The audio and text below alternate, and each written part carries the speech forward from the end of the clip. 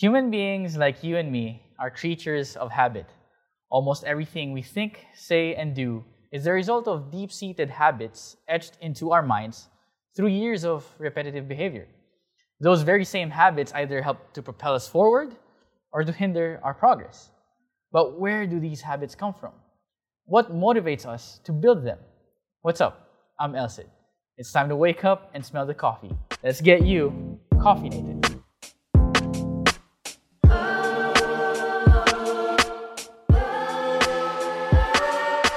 It's been a while, but we're back for Season 3 with rich coffee and even richer stories here at Courtyard by Marriott Iloilo.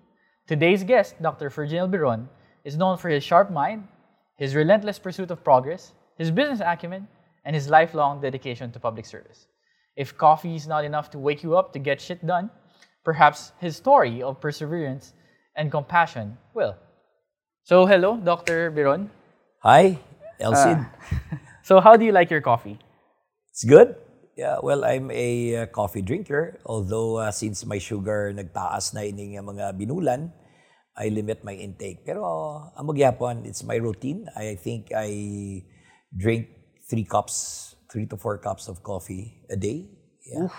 Yes. Well, we have a nice selection here given by our good friends over at Neighbor Coffee. So we're going to start going through them as we talk about your habits, your motivations, and the things you've done over the years. So before we get on to the first question, let's take their dirty Which one? horchata. This one. Where is that? This one in the middle. This one? Oh, Okay. yes. So the dirty horchata is their best-selling drink. It's a mix of their homemade horchata and their espresso. So it's for people who like something new. Mm-hmm. It's a little cinnamony, I guess. Mm. It's good, except that it has sugar. Oh, it has sugar. Yeah. I thought it was just the milk. Yeah, it's good. Yeah. Okay, so can you tell us a little bit about your background? Because not a lot of people actually know where you came from after you entered the public life.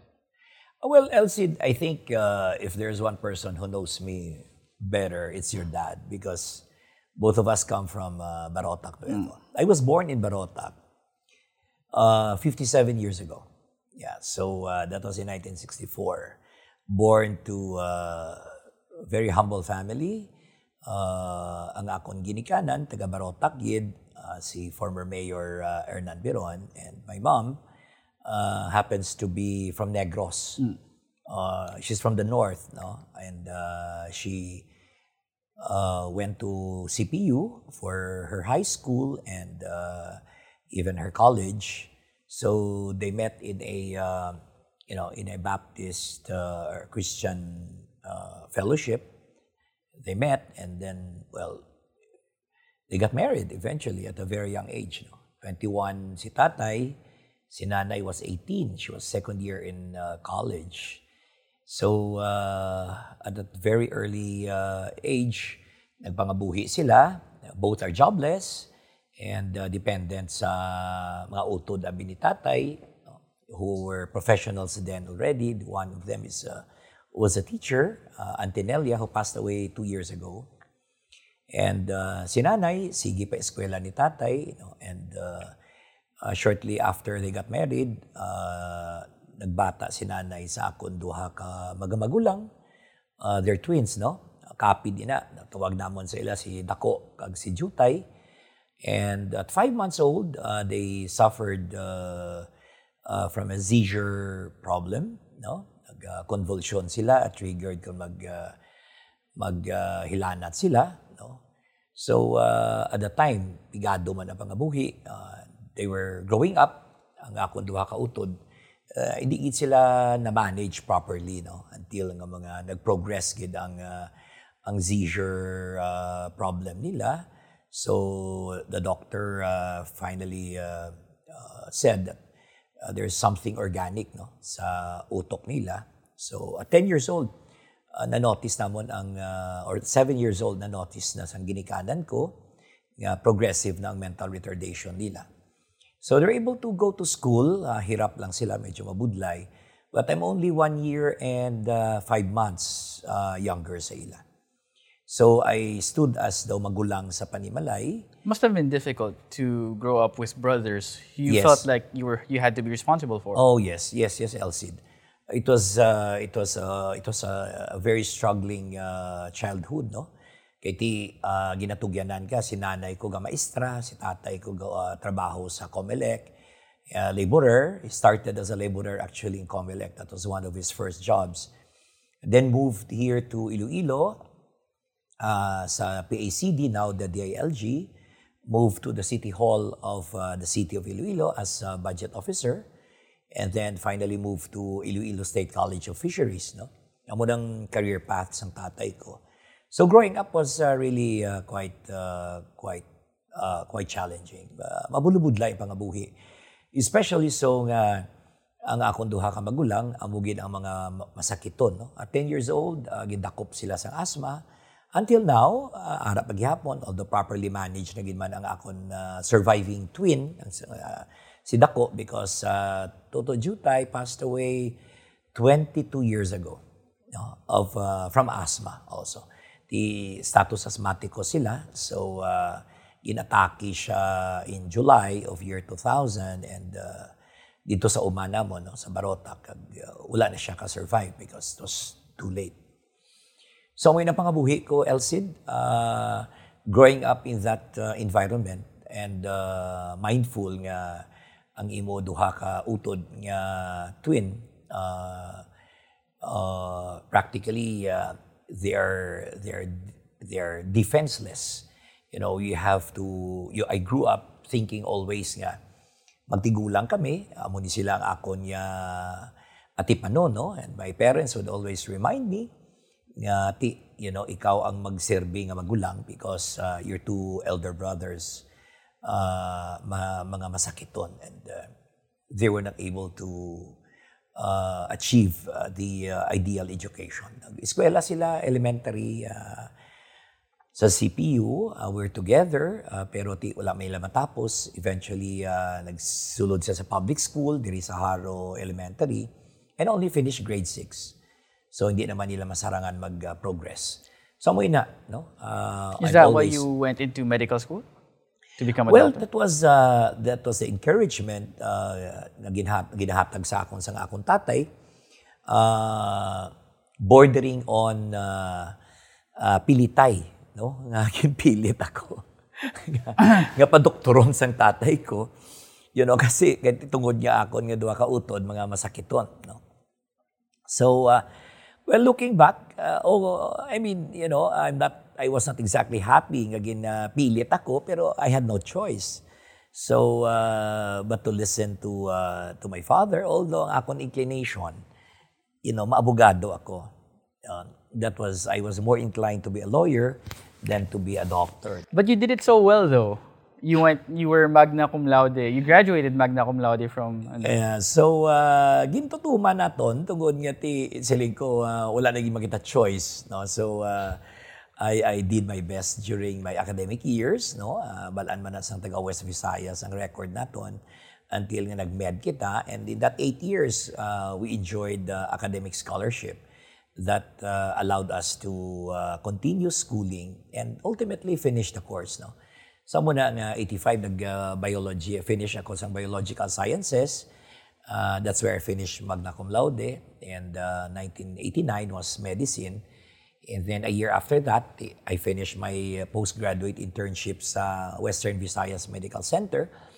And then I stayed in Iloilo for at least 2 years, no, doing some rural practice, and I even practiced also in Guimaras. And during which time, I created ining drugstore sang una, no, Forge Pharmacy. And it was a big hit, no, at the time, and that was 2 years after the enactment of the generics law that paved the way for what we have done, no, in the last 30 years. No? So that was the start of the pharma business that what triggered you to get into that industry from medicine into actually, Elcid, eye-opener mo lang when we had the retail shop that I established in front of Western Visayas Medical Center, no, sa Q Abeto, the main thoroughfare of Mandurriao, pakadto to sa sa sulod, no, sa Hibauan, San Miguel. So that was 1990 because I entered the PGI ship in 89, no, April. So during that time, ka-remote sinada sang lugar, and I'm sure you're aware, no, kay tidra ka man gapuli, you know. You grew up there in Mandurriao with your dad. So ka-remote sinada nga lugar sang una nga kung alas 6 wala na sang nagabiyahe, do ka siot bala nga do ka delikado sinada, and then you only see PUJs na da ang naga standby sa gwa sang ospital nga kung may mga emergency dalo nila ospital ang ila pasyente sa gwa, no, kag pangita diri bulong, because unfortunately during that time wala sang 24 hours. So I just thought that I was an intern inside nga makabulig ako, no. So coincidentally my father retired from government service shortly after my graduation from the College of Medicine. Sila nga ma-retire na ko, no, kay tapos ka naman, I'll get my retirement and we can start some small business. So that's when I encouraged my dad. You know, at first hindi pa siya magpahulam kwarta sa akon, kay you know, I was just 24 years old and didn't know anything about business. So until I was able to convince him, nakakita ko na sang lugar sa Guasan. Ikaw naman ang namilit. Ako naman ang namilit, no. Pahulam ako daan sa kwarta mo, no. So he lent me 25,000 pesos, you know, to renovate the place, to set it up. And then the second amount that he gave me was 30,000 to buy the first few medicines that I displayed. The rest inutang ko na. So I opened that Ferg Pharmacy way back in February 5 of 1990. So ma-recall ko these are the milestones. 32 years ago. Oh, yes. 32 years ago. Yes. So amoy na ang ginumpisahan, no, sang why we're here today, how we evolve. People don't really look at the what goes on, right? Because they see what Phil Pharma Wealth is now. But they don't understand that when you started it, nangutang ka pa, nagpangayo ka pa sa kay father mo. Yes. And and nobody believed at that time. Wala gid may gapati nga it would become what it is today. That's correct. Such humble beginnings. Oh, yes. So humble that nobody would have thought. You know, after 15 to 20 years, the group will become the dominant player, no, in the hospital market, meaning hospital-based pharmaceuticals. These are parenteral sterile solutions and sterile powder, and ultimately built a factory that we can all be proud of as Filipinos, because in 2006, that was 16 years after I started, you know, we're able to build the first anesthetic plant, inhalation anesthesia in Southeast Asia. We transferred technology from Pennsylvania and from a New York-based company, a listed company in the U.S. Stock Exchange, New York Stock Exchange, and we moved the facility, the technology rather, and the Americans built that factory in Laguna. So these are testament now of how we pursue innovative changes, no, innovative development for the pharmaceutical industry. So that was way back in 2006. And then it was followed 2 years later by the first cephalosporin sterile facility, was also built in Laguna. And that remains to be the only sterile cephalosporin powder in the country today, until now.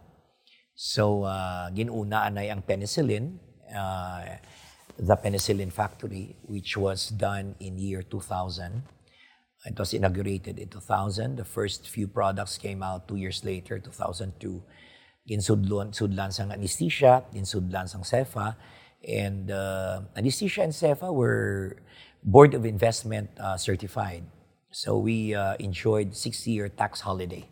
It was supported by government, because these are the pioneer industries in Asia LCID. So we were the first which established those kind of manufacturing. How does that make you feel? Like, starting with very humble beginnings, and then grinding your way through school to become a scholar. I remember you used to tell me stories about how much was the tuition in College of Medicine? Well, in pre-med, our tuition then was 150 pesos per semester. And you needed a scholarship just to... Yeah, I needed a scholarship to save 150 for the entire semester. So, you have to spend sleepless nights just to save 150. Today, 150 mo, hindi gani ka igo mga pika subong. I think this one would even cost you around more 150. than that. Yeah. I think it's about 150, right? Yeah, so this was the cost of my education then. Just a cup of coffee. So, how does that make you feel? Like, you ever think, like, when you look back on everything that has happened, how does that make you feel? When I look back, Elcid, I would, I refuse to believe actually that, well, ari na kita sinidiri, no? But then, sang una, I was just full of hope. Wala-wala man mo. I mean, I think your dad must have told you about my history and, So, you're just full of hope and kada adlaw nga nagapangabuhi ka, nagaasa ka lang, no? Unlike you kids nowadays and even my children, when they wake up, they don't even have to bother kung ano ilasod anon, ilakaunon because they have the abundance. No? So, wala na gina kapanumdom. Kami isang una kapanumdom pa kung ano ang ibutang ni nanay sa lamesa o diin pa siya makuha sang kwarta, no? Manglagha pa siya, matanan. I remember my dad, si Papa, used to tell me he never knew what Milo really tasted like until he got married. Because my then grandmother would make him Milo, but she would make half a teaspoon lang just to get the color of Milo into the to the mug. And then when he got married, and then Mama made the Milo for Papa, and then when he tasted, this is the real Milo. This is the real Milo. Yeah, well, I think we have similar experience ni Papa mo. And dumduman ko sa una, sang gamay pa ako, sinanay, timpla sang kape. And ay may na sa una mo, may ara na sa una nga kape, bala nga daw raw ina siya, nga daw ginalaga mo pa bala. Anong brand niya to sa una, man. And I love that, So, you thought at the time that was the best tasting coffee until you tried the neighbor coffee. Oo, this one. Sang una mo na itong pinakanamit ng kape mo, nga ginalaga ni nanay ko. Tapos ginabutang niya bala sa may daan bala nga kamiseta na, no? Ginasawsaw yun sa Well, at the time, life was just so simple. Ba lang sa una, kontento ka malang mo kung ano ang mahatag sa imo na ni nanay rin tatay mo, no? So, but now, subong ari na nga nothing much has changed sa ako niya pang ginawi. Except that, life has become more comfortable and I was able to send my children to probably one of the best schools. The third son who even spent his physiology and microbiology in Monash University in Melbourne. So mula ng fulfillment mo, no? Going back to your question, anong nabatyagan mo? Ano lang gid, Elcid? It's the ultimate fulfillment in your life, knowing very well that you'll be able now to give, what your family deserves. Meaning to say, pati ginikanan ko, may chimpo ako, gina-spoil ko gid ang nanay kag tatay ko. No, na-spoil ko pamilya ko, kabataan ko, So, if there is someone to be blamed, kung ginapagustuhan ko kabataan ko, ako na siya. No, kaya sa una, deprived ako mo. No, but I always, while I spoil my children, they are very, very mindful, they're very conscious. No, halina sang gamay na sila hasta they stay in my office for weeks, no? Wala na kami puli-puli, hanggang struggle pa lang akong gaga-build sa company ko. Binulan kami hindi kapuli sa balay. Kay malayo sa akong office ara sa Cubao, my house is in Pasig. So gagmay pa na sila, no? Newborn na si Kong BJ.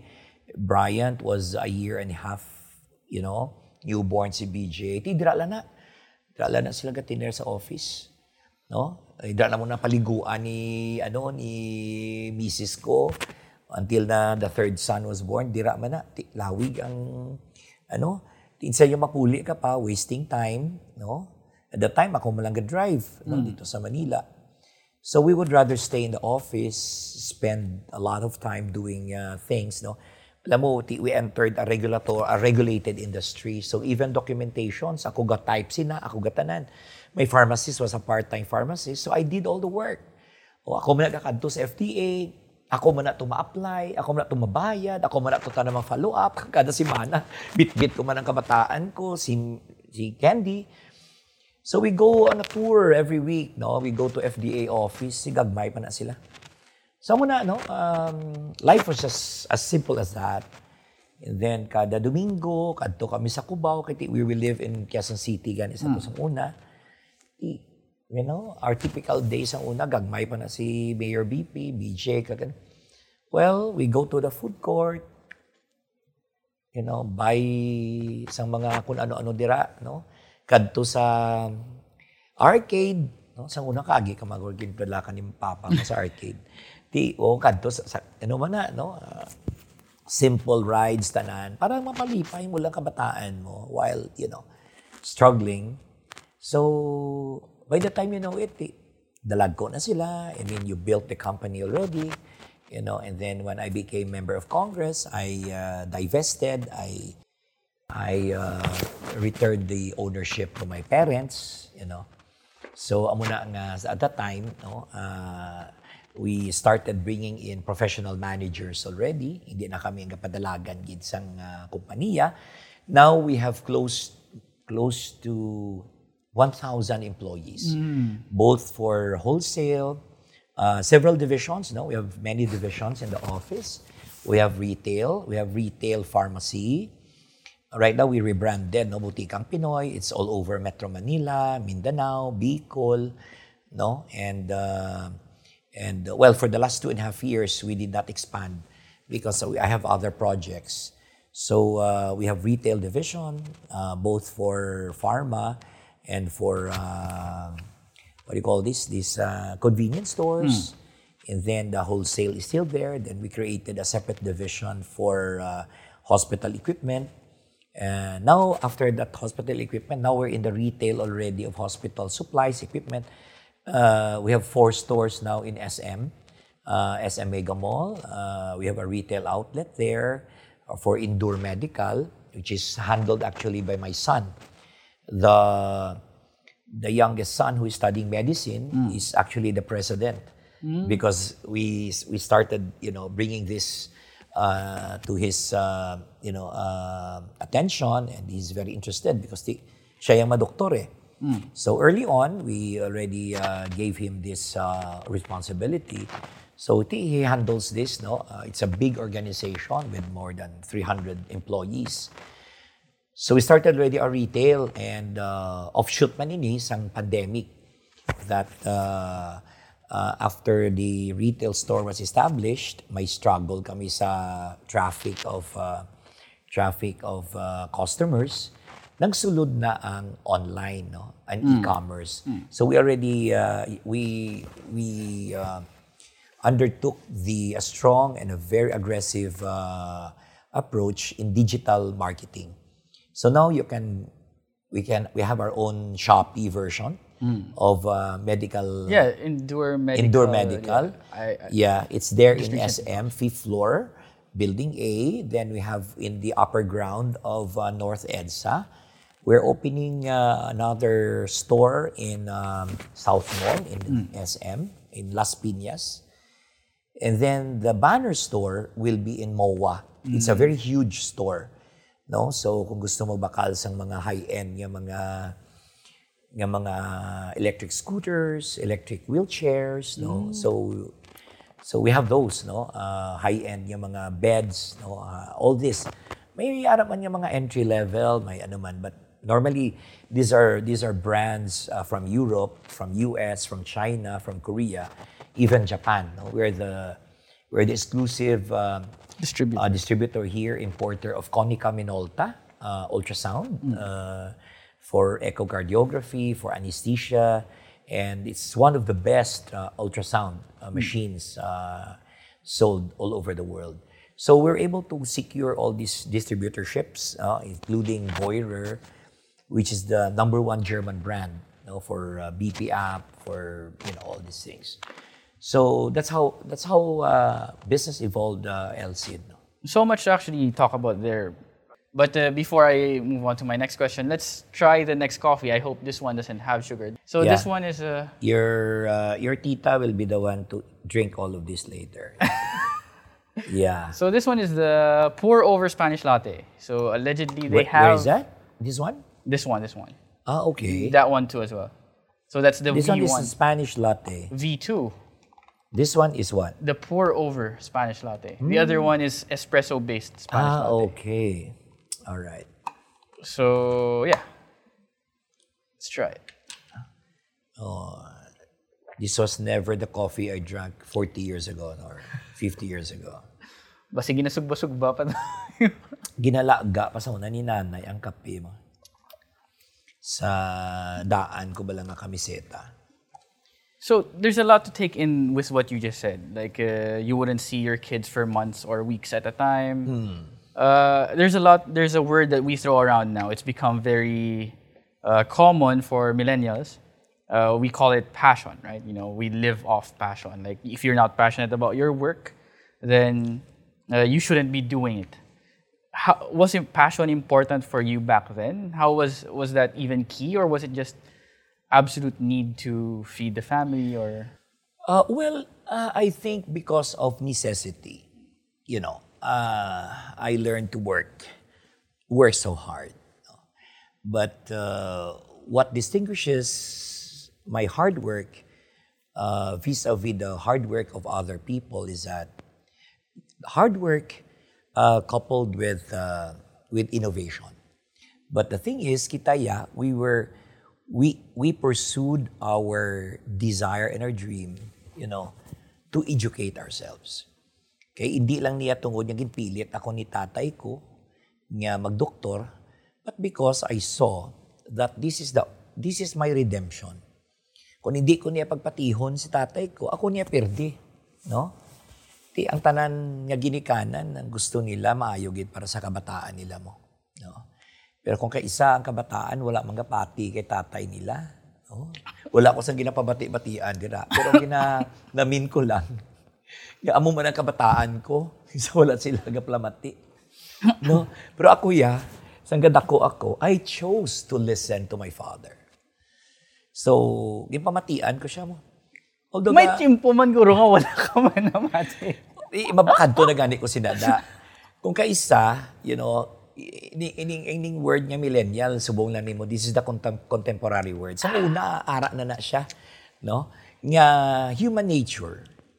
Nag-rebuildi ka mo.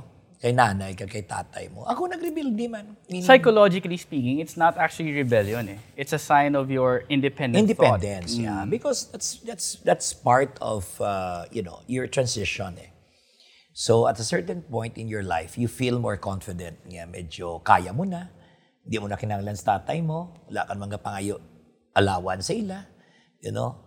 Pero on the other hand, gina-value ko ang ila, gina-saysay always nga tanan.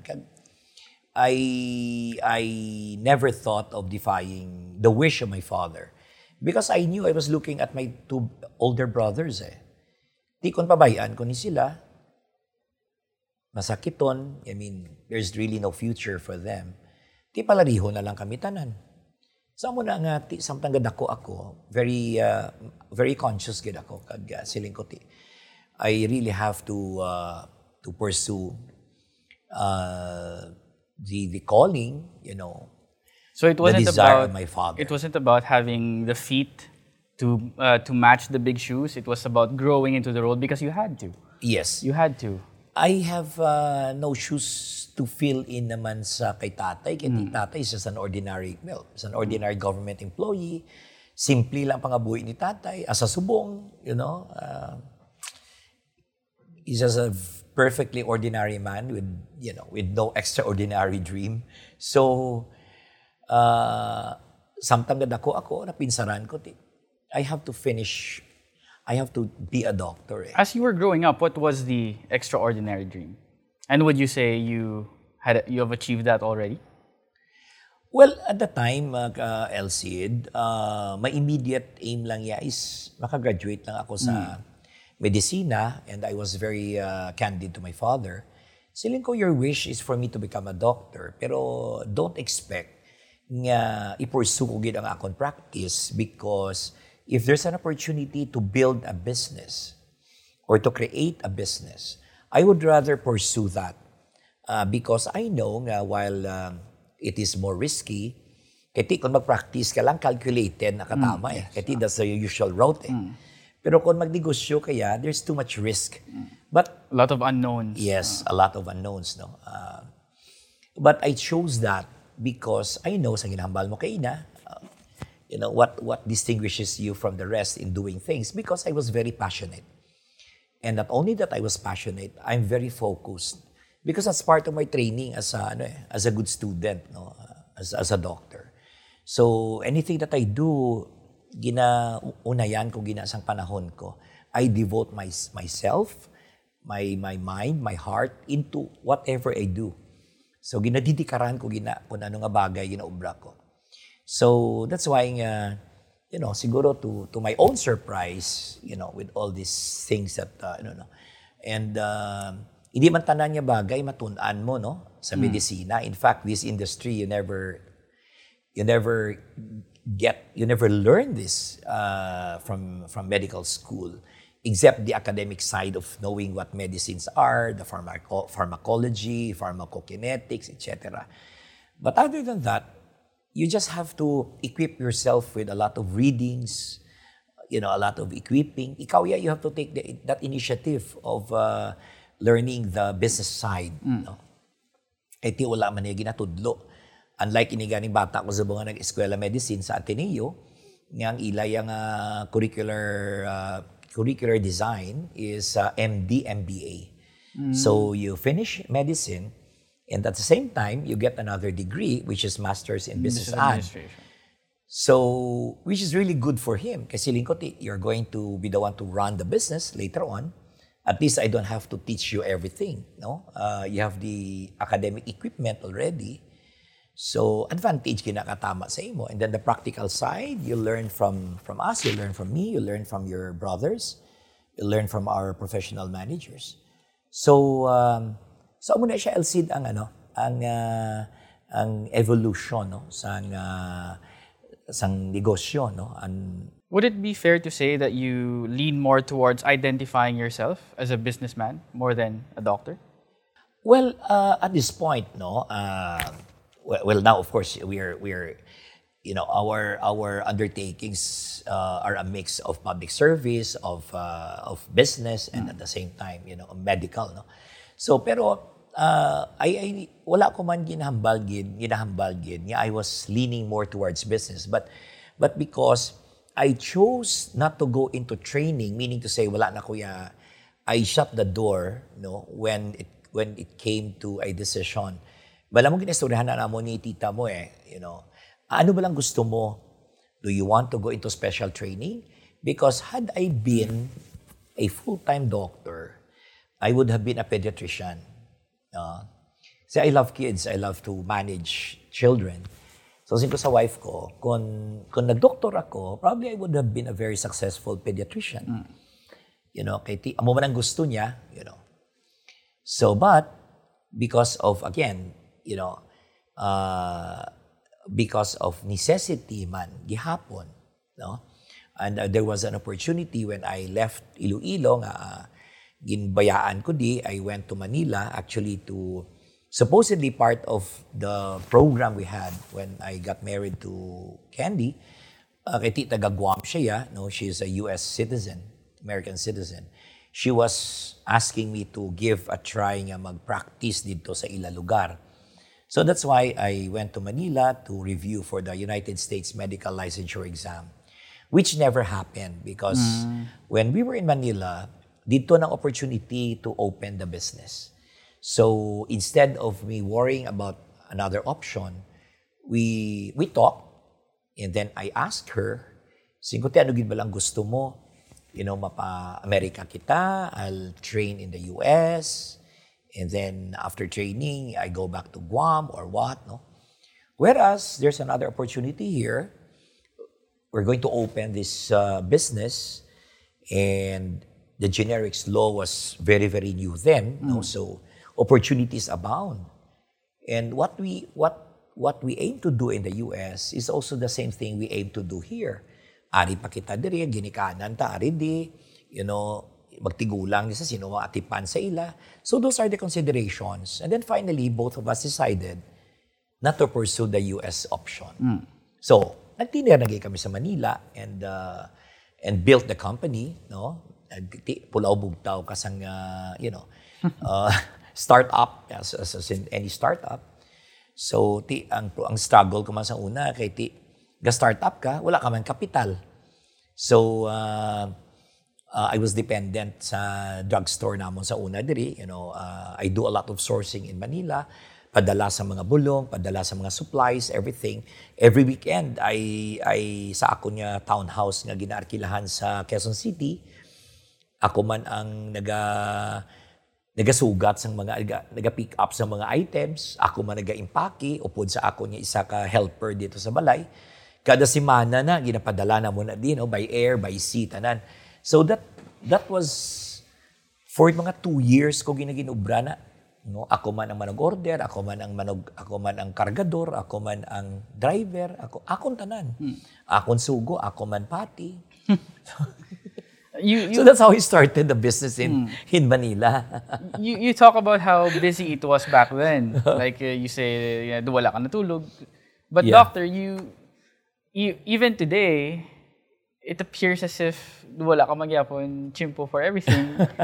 I mean, like every time that we meet, or I'd say in a week, it's a 70 to 30% chance that you are in a board meeting. Yeah, because as your business grows, there are derivative businesses, that accompany, So you don't growth. become less busy. Yeah, but the type of busy changes. I become busier because many more people are dependent on you because you assume bigger roles, bigger responsibilities. Like for example, right now I chair 3 hospitals. The Asia Pacific Medical Center in Iloilo, the Asia Pacific Medical Center in Bacolod, and the APMC in Aklan, no? So I also attend board meetings for the other hospitals in Mindanao. But of course, siyempre concentration ko diri sa Western Visayas.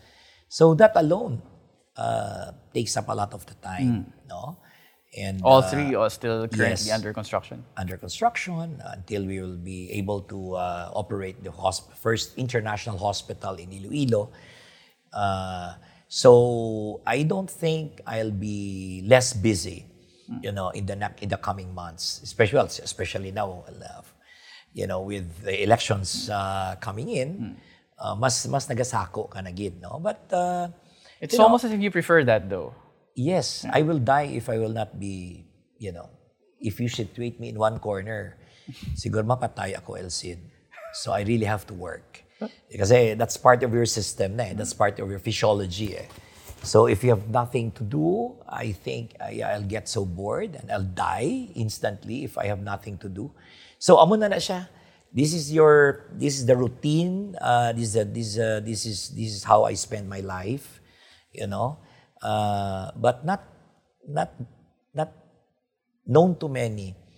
Ang ako niya kalipay, is when I'm able to sleep, until 12 noon every Sunday. Makatulog lang ako. Is that your secret Yes. practice? That is my amula na once nga makatulog ako halin alas 10 sang Sabado, hasta nga makatulog ako alas 10 sang aga sang Domingo or 12 noon. Yeah, that's the happiest moment. Tulog lang ang ako niya ginapangita. That's how simple.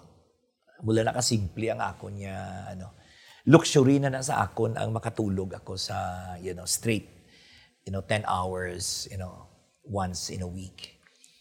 Let's So, talk amo about let's talk about the hospitals a little bit because you've introduced so many innovations or landmark projects from your public service side, but also in your as a private citizen capacity, like the hospitals and things like that, especially here in Iloilo. Why is there a lot of focus for you, considering that you have a multinational companies already, to focus on Region 6 or in Iloilo in particular? Well, with all the enterprises that I started, I built, there's always that element of a paradigm shift. I think the reason why all our businesses, relative to the medical industry, prospered is because we employ innovation.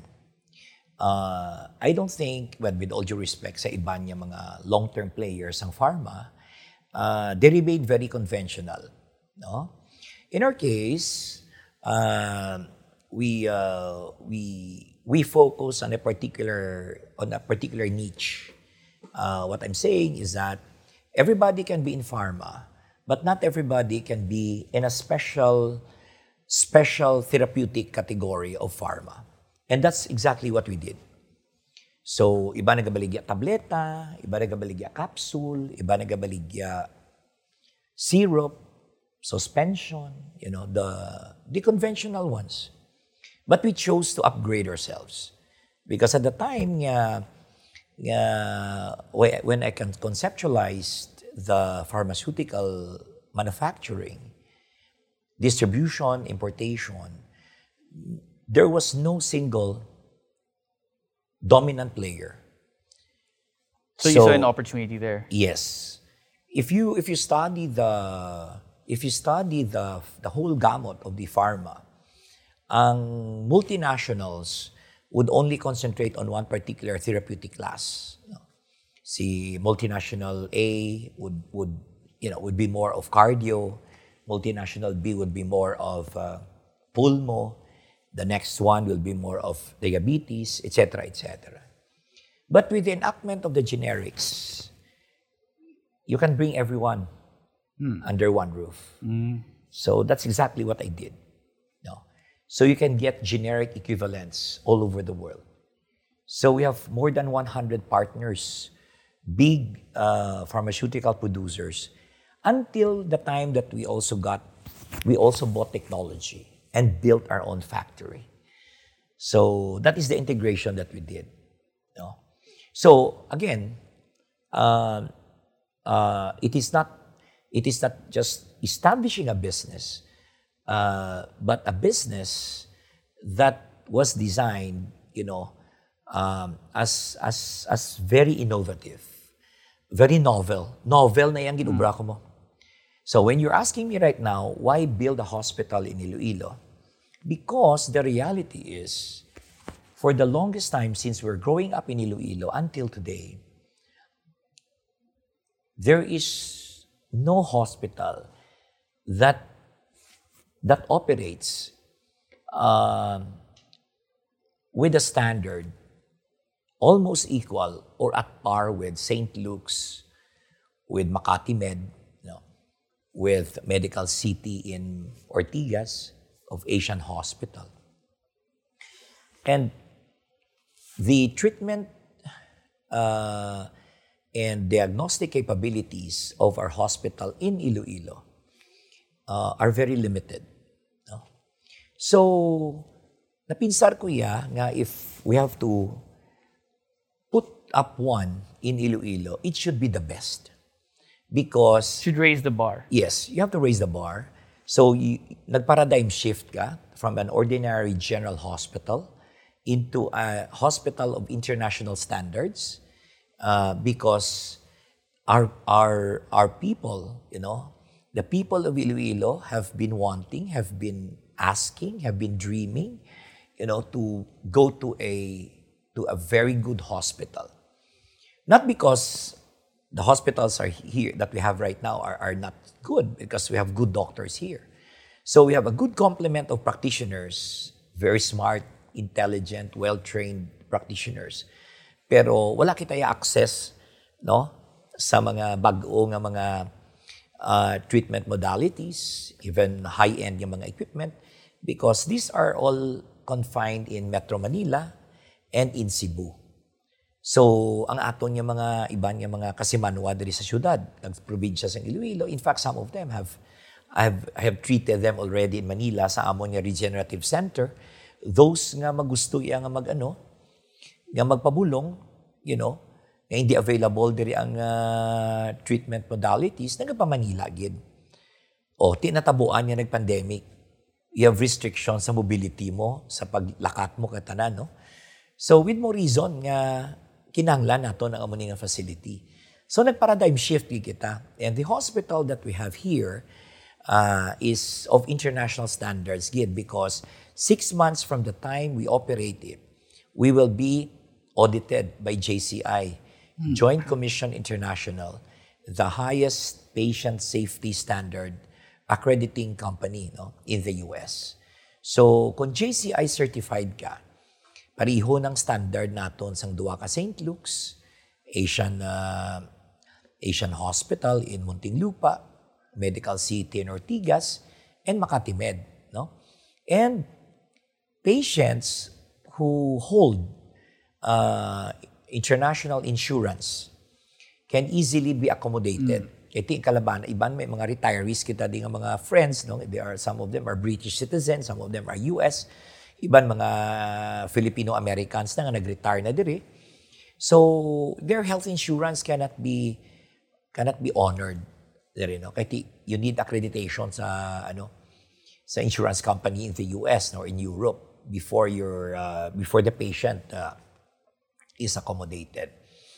So those are the driving factors why we thought of raising the bar, no, when it comes to healthcare delivery. So what I'm hearing is, for every time you enter an industry or you want to do something, you either have to introduce something entirely new that nobody else is doing, or you do the thing that they do, only so much better. You have to be the best. Yes. So the most important thing is that it's not only a question of entering a business or entering an industry, but you enter an industry, improving the kind of business in that particular industry and aiming to be novel.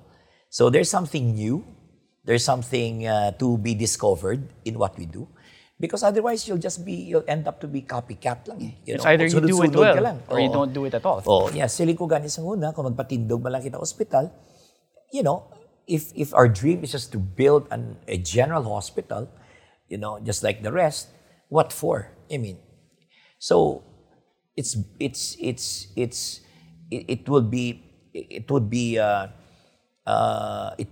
a revolutionary approach where people who have been desiring to have access to modern treatment and diagnostic modalities would now have access, rather than them flying to Manila, kag didto tanan, especially COVID subong, how difficult it is. So we anticipate that when the hospital will start operating, ang aton yung mga kasimanwa diri sa probinsya kag syudad sang Iloilo, malipay gid sila. Yeah, because what they see in Manila is what they see here.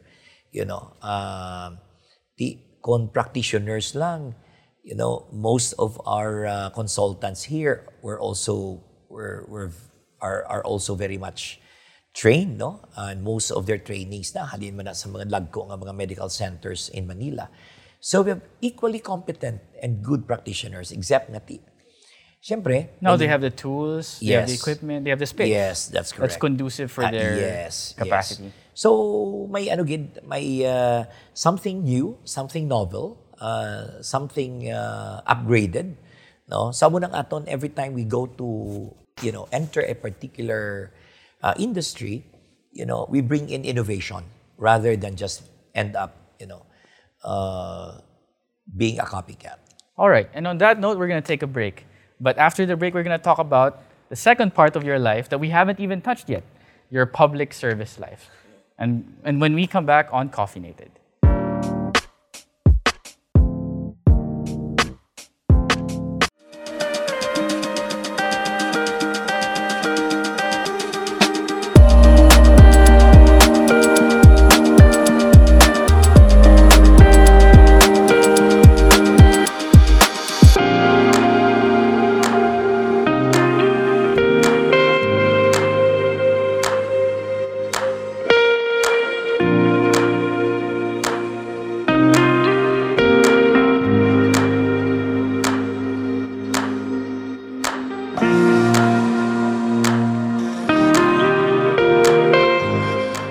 back for Season 3 at beautiful Courtyard by Marriott Iloilo. Let's get you caffeinated.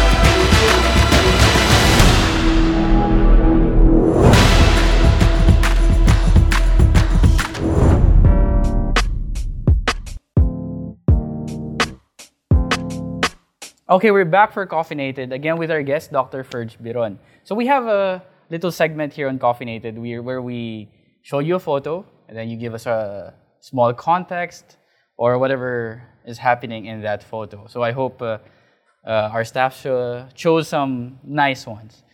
So here's the first one. Yeah. Yes. Yeah, that was with Kong Braden, no? A few years back. I think we were together with some of our mayors then, no? I think just giving a short lecture to Braden. I mean, since he was small, he would always come up to me and ask me for advice. And Kong Braden must have secured, I think, 80% of my business style. So he's been doing that since he was 5 years old. Yeah. So yes, 5 years old as a businessman. Yes, it's interesting. Next one would be this. But before I forget, let's actually try the next coffee. All right. Okay. This one is the espresso Spanish latte. I know this one by heart because this is the one that I order all the time. Oh, okay. So yes. On Monday I always have this. It's still Spanish latte, but it just has more coffee in it. So at least makakon-ugtas may gamay nga energy on Mondays. Yeah. Again, I think this one has sugar too. I'll give this to my wife later. Yes. Now here's our next photo.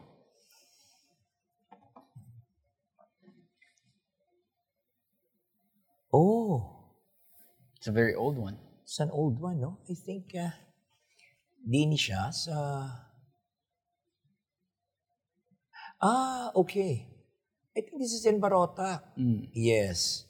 Yeah. When I visited the Rural Health Center there. Yes. Yeah. This was, I think, around 2013? Yes. Do bata-bata pa ko day. I think, yeah, when I visited. That was before LCID, before we constructed the, I think this was one time I visited when we donated some equipment, including dental chairs, to Barotac Rural Center. Yes, Rural Health, yes. That was the time. I think that was before 2013 siguro na siya nga picture. Here's another one. It's the famous one. The early beginnings. Oh, yeah. Yeah. Gapasabak si Bryant, now the mayor of Barotac Nuevo. Yeah, this was my first office in Cubao. That is along E. Rodriguez. That's my first office. It's in the ground floor. And eventually, sa second floor niya, that's where we stay. No, when I seized my rental sa neighboring townhouse. Actually, yung townhouse ato sa unang ginarkilahan ko sa Cubao, owned by former Justice Secretary and Congressman Raul Gonzalez. So lapitay lang ng office nga na. Then I moved to the second floor where I stayed there for mga 10 months before we moved to Pasig. So makita mo sinimana kami na nag-stay sa office ko. It's a very small office. The office probably around 40 square meters or even less. Yeah, nag-type ako it's electric typewriter doing all my documents. So that's Brian. Yeah, my eldest. Tubo mo si Brian? Hindi bala? Yeah, he was my classmate in classmate UP. in UP, yes. And we have our last two photos.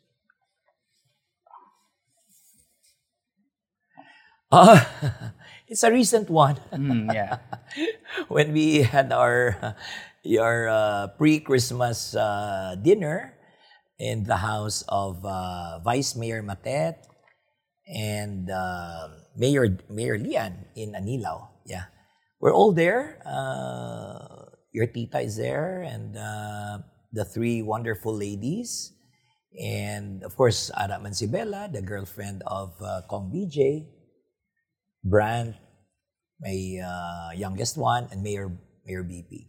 I think this was before last month lang na. Before the typhoon. Yeah. This was before the typhoon. Yes, before the typhoon. Yeah. We visited Anilao, yes. And I think you had like game night or something. Oh, yes, we did.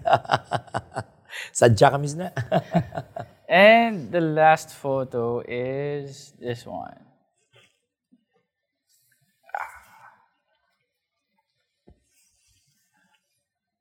Oh, yeah. We were together with your mom and your dad and you. Yes, we ate in this, very popular restaurant in Osaka, right? Yes. It's a steak restaurant. This was New Year 2019. This is 2018. December 2018, but January 2019. So it was Yes, it was New Year's Eve. Sorry. Yes, it was New Year's where we are expecting the New Year of 2019. Yeah. Kasi from here, we went back to the hotel. Yes. Remember? We had our celebration there upstairs.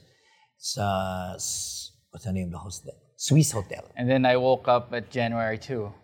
Yeah, yes. I don't know why. Yeah, we're together. Yeah, in Osaka, no? Yeah. Yeah, yes. Yeah. It's a famous steakhouse. Yeah. So that's our last photo. But now we want to talk about your other side, your public service side. So my first question really is, after everything that you've been through already, with your family, with your work, all that you've done, why choose now to go into public service in early 2000s? I must admit, at that time, I was invited by former Congressman Rolex Oplico of the 5th District. And that was in year 2001. Now, of course, everybody knew that I lost that election to former Congressman Montfort by a very slim margin. Then I went back 2004 and won that election. medyo may reluctance man ako tani no sa tunga chimpo, but I told myself, why not try public service? It's a new avenue to help people because while you are already successful in our private enterprise, I realized later on, LC, that iba naman ang fulfillment mo. Sa negosyo, you have financial fulfillment, no? And of course, you can provide better life for your children, for your family. Pero beyond the monetary fulfillment, may there is something in you nga gusto mo man mag-share, no? And that is my belief when I was growing up, even when I was attending church, with my pastor telling me that the only way to receive is to give. So it's something that I believe in. Kung gusto mo mag-ayuhan pangabuhi mo, you have to start sharing. So I tried public service. I won that election in 2004, and since then, I must be honest to our listeners. Life has changed, and iba naman ang fulfillment nato nyara kita sa public service. And to whom much is given, much is expected. So we started sharing our time, our resources to the less fortunate people, because once upon a time, alaan mo man nga pigado man ang aton pangabuhi. I was a scholar, so it was time for me to also offer scholarship. Although iban sina government, iban sina private namon, we send children to school using our own resources. We have our own foundation as a family. So, but ang prinsipyo sang negosyo, identical man na sa prinsipyo. So the skills are transferable? Which one? The skills in business, you can translate or transfer to your... Yes, the fundamentals. No? If you really want to prosper in business, you can apply the same fundamentals, same principle in public service. And what is that? You lead by example. So you are respected by your people in the business because it's principled business. Balaan nila nga wala kalokohan eh. Kung negosyo gid. Kag matinlo nga pamaagi to earn. Paglabot mo sa public service, the same principle holds. Even your political enemies will start respecting you. Kung balaan nila nga wala ka man gaobra sang kalokohan, kag wala ka nagapangawat sa gobyerno.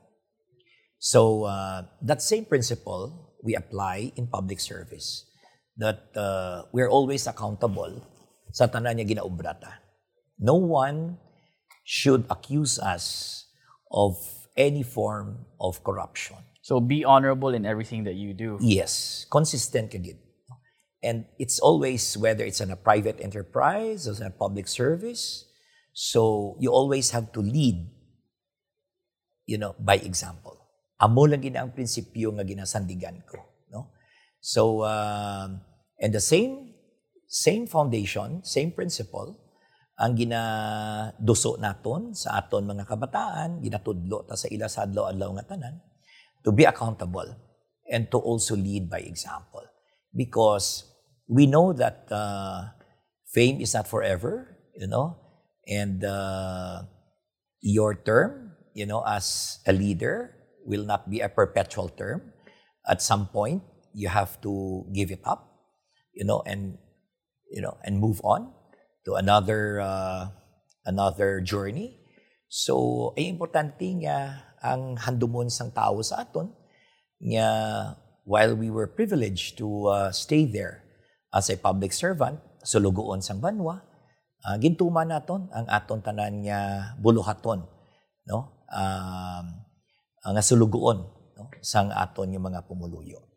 So we should always be conscious, and be mindful that public service is a public trust.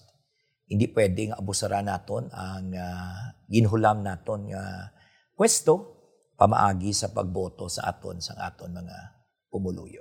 How do you personally deal with setbacks or failures or heartbreaks, considering that you lost your first election? How do you deal with it, or how do you look at it? Well, people are wondering how I manage to deal with defeats, no? Ang akong sinadaya nga prinsipyo is, you know, not at all times that you become victorious in all the things that you wish to do. But it is not a matter of falling, but it's a matter of rising from your fall. So, realist ako nga tao, Elsid, no? I never cry over spilled milk. So today, napirdi kita, we get up, we rise, and fight another day. So, realistic kita nga tao, you know, we all believe that nothing happens by accident. In anything that we do, we just pursue and do our best. Kung hindi pag i-grant na sa Ginoo, ano mahimo ta? Di ba la? So, we just have to be, we just maintain that belief that everything is pre-programmed. We have our own personal desire and ambition, and probably objectives. But if that is not granted by the sovereign being, so be it. No? So at least in anything that we do, we learn from it. And that's how we live. No? Hindi man kinanglan niya ang tanan niya bagay nga ginhandom mo, ihatagin sa imo. So God will always have a way of rewarding you in many other ways. That's interesting that you say that, because a lot of young people need to think about or learn how to deal with defeats or failures. So what that reminds me of is what Kobe said. Kobe said that when he takes the game-winning shot, he doesn't think about the failure or the winning. He just takes the shot. Because if he loses or he wins, what happens is the next day he gets up, he works on his game, he does the exact same things that he would do if he wins or he loses. Life still goes on. Yes. So you remove yourself from the pressure or hype of the moment. Just think about what you're going to do, that life will still move whether you win or you lose. Yes. I think similarly, that's how I treat events in my life. And this is translated, no, sa akon yung mga kabataan na ginahambal ko sa ila. You know, for this day, you do your best. You know, whatever comes out, you know, we just have to be ready to accept the consequence sang sina nga ginubra mo. If you feel disappointed or frustrated, you know, that's not the end of it. There will always be another day that you can try and be victorious. So, kinahanglan realist kita eh. And, you know, we have to believe that hindi man sa tanan nga tion, mangin madinalagon kita. So, we have to remain passionate, we have to remain focused, and we have to be hardworking, pero hard work with innovation. Because chances are, you'll succeed in most of the undertakings that you wish to do. So what does the regular day look like for you? I mean, outside of the 3 cups of coffee, which reminds me, let's try to go through the last two. This one is Kagbang, so named after the barangay of where Neighbor Coffee is found. What's the name? Kagbang. Kagbang. At sa barangay? It's in Oton. Ay, Oton. Okay. It's their stronger coffees made via pour over. It's similar to Vietnamese style. Like there's condensed milk at the bottom. That's really, it's not good for my sugar. So perhaps we should skip this one for you. Okay. But I will try it since I've never tried this one before. Yeah. Spanish latte is good. It's actually pretty good. So what does a regular day look like for you? Because I've seen you, and there was one time that I always tell this story. We were having a meeting, you and me. And during this meeting, you were having 2 other meetings. I think one was in Germany or some other country, and the other one was in Manila. Yeah. Well, it is not really a typical day. Except that, well, you happened to join me in one of our trips with your mom and dad, and well, while there's fun, you know, hindi man madula nga I still function, you know, remotely when we travel abroad. Pero on a typical day, especially pandemic subon. So I will share with you, no, ang time. I spend most of my time with my wife and my children. Kunara si Kong The DJ. lovely Tita Candy. Ha? The lovely Tita Yeah, of Candy. course. The most important part of the day. Yes. So, for the last 2 years since the pandemic mga 98% of the time we're together, no? And drum lang kami sa balay. We don't travel. In fact, we never had traveled abroad since the beginning of 2020. So aram lang kami dada sa balay, and the typical day starts with a late breakfast. Mga 9, no? Breakfast kami. Then we just watch an early news, while having breakfast. We're watching CNN, talk about COVID, talk about things, no? So what preoccupies your tita is ano naman ang balita, bila naman ang cases, etc., etc. So, ang conversation revolves around COVID. Amo naman eh. I mean, that's happening since what? Since March 2020. So, of course, less na mala ang TV gid subong sang una ti we're hooked on television. So, we start our day with a late breakfast, and after that, we move to some office concerns. I go to my emails, no? And then gadugay lunch naman na, no? Then I have my board meetings to attend to, no? I have some, I also get involved with missionary work, so I do also have meetings with CARE Philippines, the Christian Action for Reconciliation and Evangelism. So I do many other things, no? I attend also some meetings for construction and many other things, no, during the afternoon. So hasta malabutan naman siya, we have to prepare for dinner. Tikon sa malabutan niya, ang akong board meeting will start 6 o'clock. So galabot ina mga alas 9, kung kaisa strangely galabot alas 12. So I just eat in between, no? And then of course your tita is not happy. Wala ko gaupod si apanyapon kaya I'm hooked on my Zoom. So amo na typical day namon. So kung hindi man ako masako, so we eat together at around 7, the latest 8 o'clock. After that, you'll be surprised nga we go to our entertainment room and ask our girls, our helpers, okay, we watch a nice movie, Netflix, etc. So, amo na siyang routine namon. Since the pandemic. Since the pandemic. So, we invite even our girls, our helpers. Of course, everybody is wearing a mask. No? Kasi one time na-penetrate kami sa COVID sa balay. So, we're just wearing mask in the entertainment room with some of our girls there. So, some of them would, massage my feet or what. No? Kapoy ka the whole day. So, amo lang gid na ang halos ang routine namon kada adlaw. And then, since last year, we don't go to the malls frequently. Kung may mga grocery si tita mo. So I joined her sa SNR. Last 2 days ago, we were in Landers, in BGC. So, pero that happens, once in a while. Hindi man permigid. And I visit my store, our store in SM. Siguro once a month. I visit also ang store man sa North EDSA, or our construction also I visit once in a while, our construction also in Avenida, because we are setting up our diagnostic. The first branch namon is a diagnostic and laboratory facility in front of the Department of Health. So it's a dialysis and diagnostic center. No? It's a 6-story facility. So we'll be opening also next month, hopefully. So muna, no, that preoccupies me. And sometimes may mga visitor kami, I accompany them to go to the factory. So wala na nga time nga makagwa kami alsid sa balay.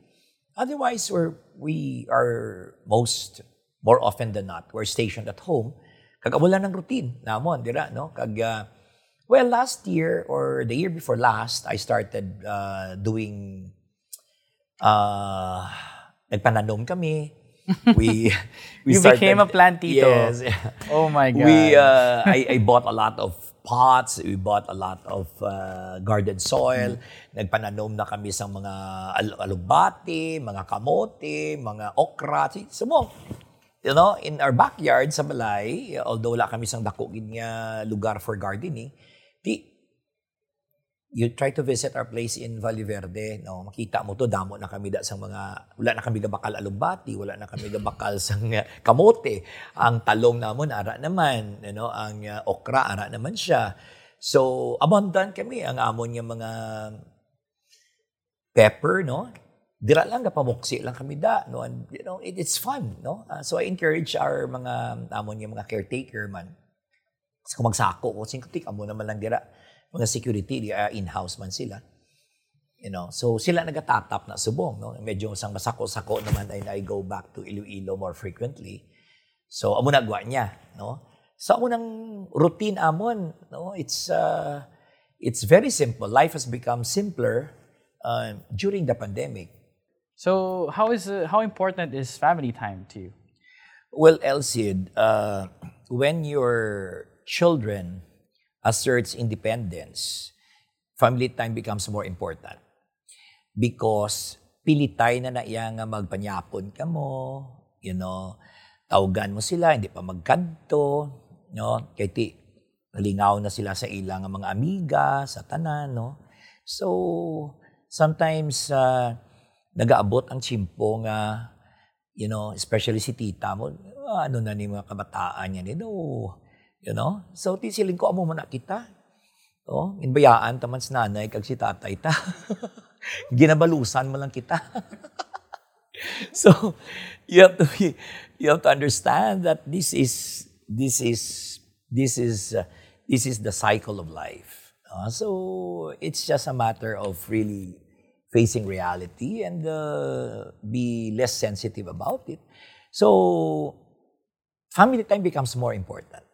So kung may time kami nga makatipon kami, no, with the two older children, no, kasi, you know, I gave them the liberty to have their own place, si Brian, no, so ang condo niya in front of our place, Aramanda, that's where he stays most of the time, magpuli siya rin sa Iloilo.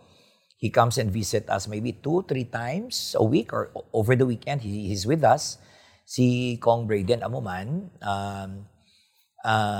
although he stays with us more frequently than Brian, but ang amo niya youngest, eskwela pa sa Ateneo, he stays with us. No? Siling namon, di tita mo, it's good that we have a giant baby with us. A 23-year-old giant baby still with us. And, 6'3", you know, 6'3", and, you know, siling ko, i-enjoy ta na lang siya sa the next 4 years, no, samtang ari na di siya sa ato yung eskwela. Kay pag doktorya sini, malayas man siya. Oo, so just, you know, having that opportunity nga makapamahaw siya, makapanyapon. Hindi ba siya makaregular gigam sa amon? Kaya he spends, 14 hours, you know, on Zoom, subong, na nagamed siya. So at least, panyapon, upod namon siya. Pamahaw, panyaga, ara siya sa kwarto niya. No? So that's how important family time is, Elcid. No? Sang una, hindi man siya mugid ka importante, kaya, you know, when the kids are growing up. Because you had full control over your kids. Yes, yeah. So yeah, like when you were small, you know, your mom and dad had full control. So subong wala ka naging control, no? Especially if they're earning on their own, you lose absolute control. So amo nang we still love our parents. Yes. That I never know. goes away. Yeah, we still that's do correct. our best to make you proud. Yes. So, but as parents, you get frustrated, you get disappointed, but we don't complain. Because we did it also to our parents. Tiyang mo na lang na. Wala na lang ko kapangakig. Kaya siling ko, you know, I cannot get mad at my sons because I did the same thing, you know. I was asserting independence. So, that's a cycle of life. But again, kung may opportunity kita nga magatipon, we do it. No, any small opportunity bisan gani maglakat lang like yesterday. Or was it yesterday? Yeah, I think yesterday. We had the chance to, before coming here, nagpa-PCR kami. We flew in today. So kahapon, nagpa-PCR. After PCR, I got so hungry. So I asked Kong BJ, who was our driver, sabi ko, BJ, mamahaw tato anay sa Oo, pangita, ito plamahawan. Tisiling man ni Kong, ni Mayor. Nyawa man, gutuman ako. Tising ko, sige, mangita tato plamahawan to sa BGC. Nagbinaisay pa kami kung di kami mamahaw, no? Sa uli, siya, dito na lang ta sa BGC. Sige, sige, bisan di lang na. Bisan Jollibee, na ako niya kaunon, happy na ko. So finally, tiyan mo na bala, you spend time together, no? So kiti tumalagsahon lalaga katabo nga you have dinner together, you have time to eat together. So amo na ka importante gid ang panahon no sa aton pamilya, Elcid. Actually, what's interesting about what I'm hearing now is that, for all the things that you do, all the things that you've done, all the things that you are right now, you're still just a dad. Yeah. At the end of the day, you're just a dad, no? Amo lang gid na, and you never relinquish that role. Even when we leave. Yes. Even if the children leave you or abandon you, you always have to assert your being a father, no? Di amo gid na palangga mo gid. Unconditional ang aton pagpalangga sa aton kabataan. Bisa naga-rebelde sila, bisa naga-sunggod sila, bisa naga-bato sila. Okay, outside of the pandemic. Oh. If there was no pandemic, what are the type of people that you usually surround yourself with? Well, doon hindi pandemic, when I was still in Congress, I chair a very important committee. During my stint in Congress, Elcid, I had the opportunity of being given sensitive and very important committees, standing committees. Pag second term ko, I was... Of course, first term ko, I was a vice chair of many committees, health and other. Pag second term ko, nag-chairman ako sa franchise. Pag third term ko, I sit in the Commission on Appointments. In my fourth term, I sit as chairman of the Trade Committee. So these are heavy ang tasks sina. So twice a month, you have long marathon committee hearings. And in between, you have other things to do, no? I think you attend also many other committees where you don't chair. Plus, you come to your district. Tis lalo sa una sa ara ko sa Congress, may gina-shepherd gid ako yang mga bills, you know that, no? I was a principal author of the Cheaper Medicines Law. I was a principal author of the creation of the FDA. When I went back to Congress, I shepherded and I was a principal author of the Republic Act 11032, which is the ARTA, no? Ease of Doing Business. And then came the amendment of the Securities Registration Code, which you all study in College of Law. So that's 11232. So gina-shepherd mo na siya. So ginabantayan mo na, no? And it's very very tough job. So muna that preoccupies me, no? So a typical routine ko sinako na sa Congress, you surround yourself with this, your colleagues and and that's a way to learn, no? Lawmaking. Wala man naging natudlo sa eskwelahan, wala man naging tudlo sa aton antes kita ng congressman. So you learn the trade on your own. And of course, kung naari ka naman diri, you surround yourself with your leaders, with your supporters, with your mayors, with everybody, and ensure that all their concerns are addressed, no? Ang isa pa sinada, sa ara ka, bisan ganit subong wala man ako sa pwesto, ang mga calls bala ni, no? Mga tawag sa imo, text sa imo sa constituents mo, these are things that you cannot ignore. Even until now, nga hindi man wala pa kita si BJ Subo ang congressman, but that does not exempt me from attending to concerns of our constituents. So, ara ginayapon, no? May sugilanon, yan once a public servant, always a public servant. You cannot relinquish that status. You give up the office and the title, but the responsibility you do not. Yes. So So, hindi mo gina siya, you cannot separate yourself from that because ang thinking sa mga tao, sang aton mga kasimanwa that, well, we gave you the opportunity to serve us before, now it's your son, but that legacy continues, no? So perhaps, so it's endless na siya. So, a public servant will always be a public servant until the day you die. So, amo na siya.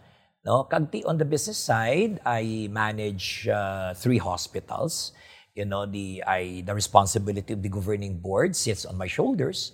So, I chair these 3 hospitals. So, ang ila, policies, everything, organization, tanan. So, you lead the group, no? And we have, of course, our family has involved in other businesses apart from pharma. We have real property development and other things. So you surround yourself also with your co-investors, with your business partners, no. So amo nang aton niya routine sa aton pangabuhi, no. But despite the heavy schedule and the demand for all this, you still manage to be with your family. So, malamang training ko, Elcid, halin sang gamay pang negosyo, hasta nga nagdako siya, is crisis management. So, why? Because, ang mindset mo kinahanglan adlaw-adlaw, there is a crisis.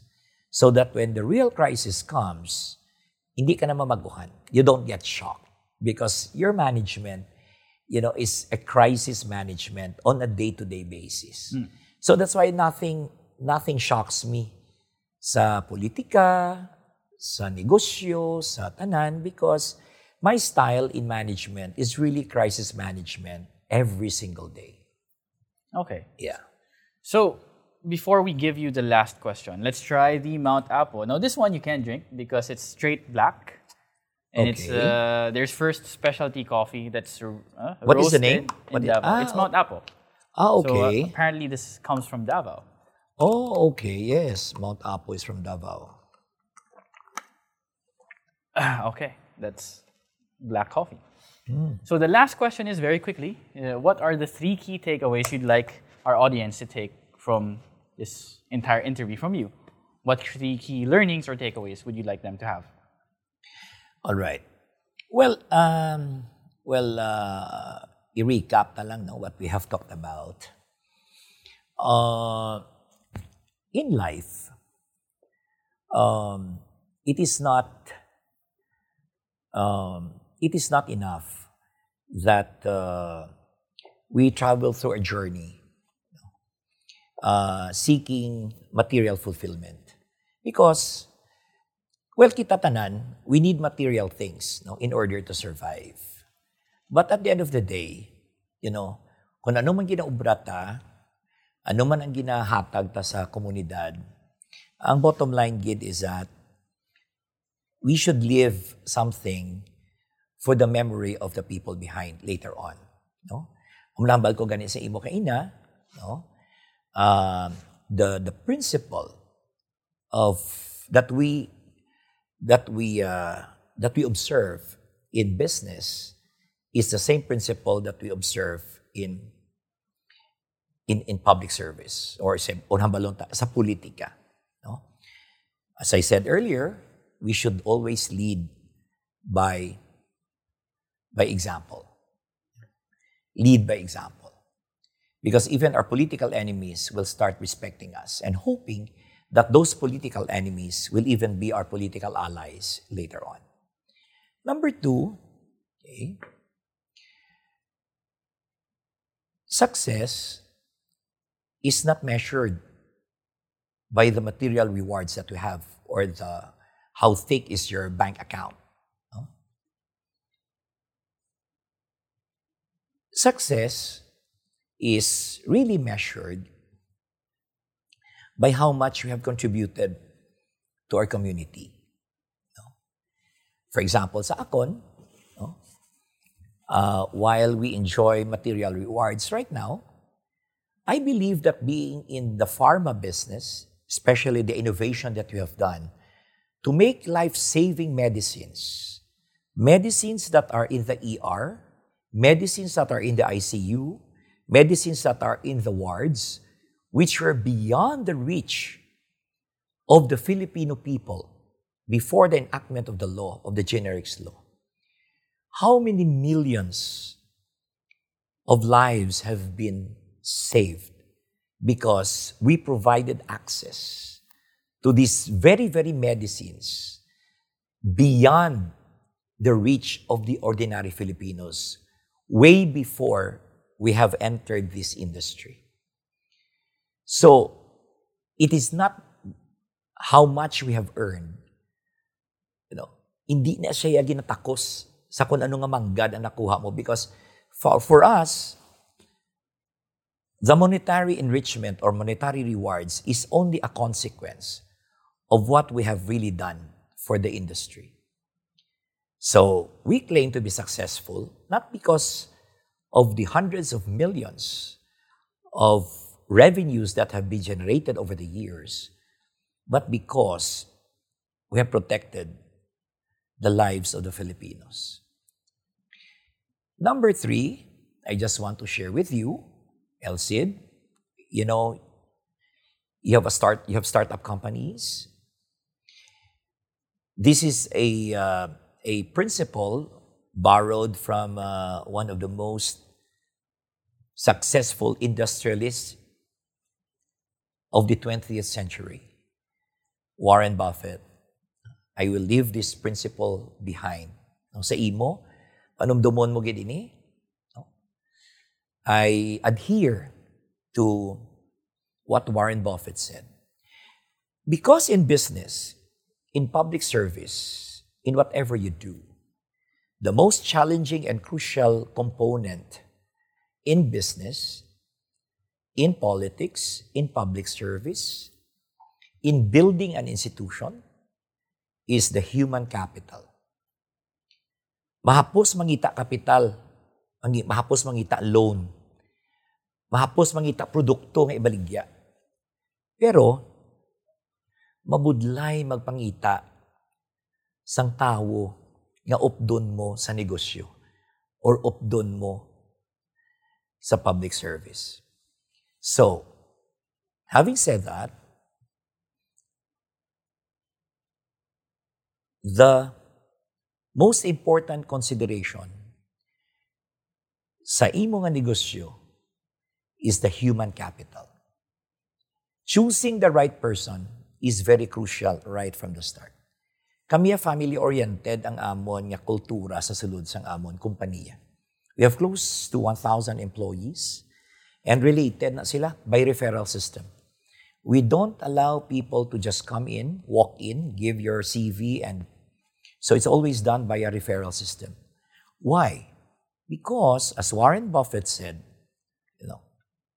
there are 3 important qualifications in securing the right human capital. And I quote, number 1 is character. Character. Ano ba lang pagkatawo sini sang ini nga tawo nga kwaon ko manager? Ano ba lang ang pagkatawo sang tawo ko nga obrahon ko nga janitor? Because there's such thing as the most and the least. Because bisan janitor na siya, kung hindi na siya honest, problema mo. Mas lalo problema mo kung ang manager king kuha mo, especially CFO. Hindi honest pagtalikod mo.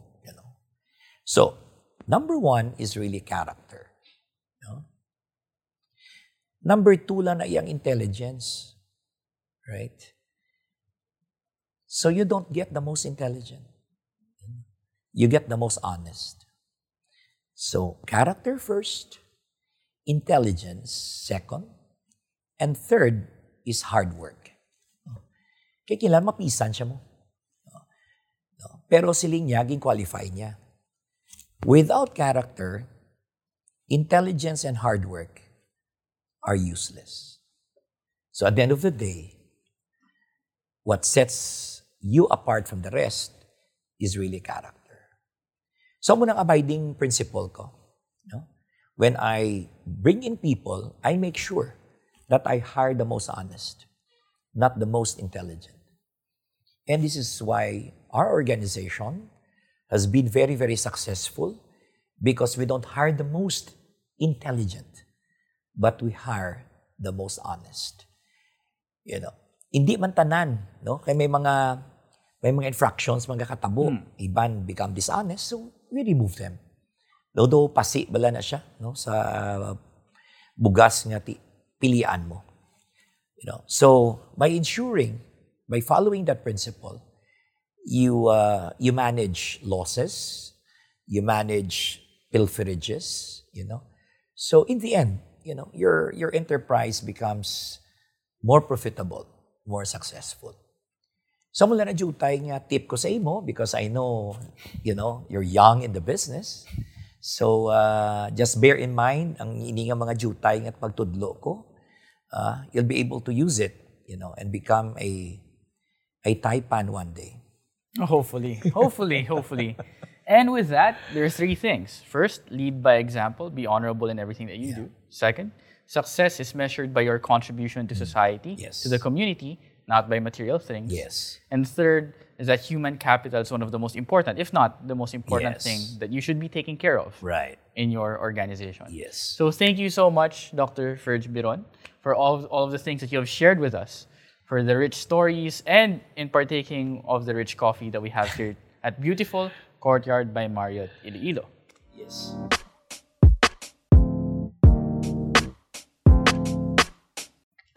Of all the things that we use to measure success, none of it really matters without the vision to start with and the work ethic to see it through. Dr. Ferj, for one, had huge visions, not just for himself, but for all of the people around him, his brothers, his family. He saw it through and built his dreams. That's it for the first episode of Season 3 of Coffeenated by Daily Guardian here at Courtyard by Marriott Iloilo. Thank you to Neighbor Coffee for supplying our caffeine. More of these stories every other Wednesday when we brew another episode of Coffeenated. The audio podcast is also available on Spotify, Apple Podcasts, and anywhere else you get your podcasts. This show is produced by Prometheus. I'm Elcid. Take it easy and live life one coffee mug at a time. We'll see you next time. Thanks for listening, and thanks for watching.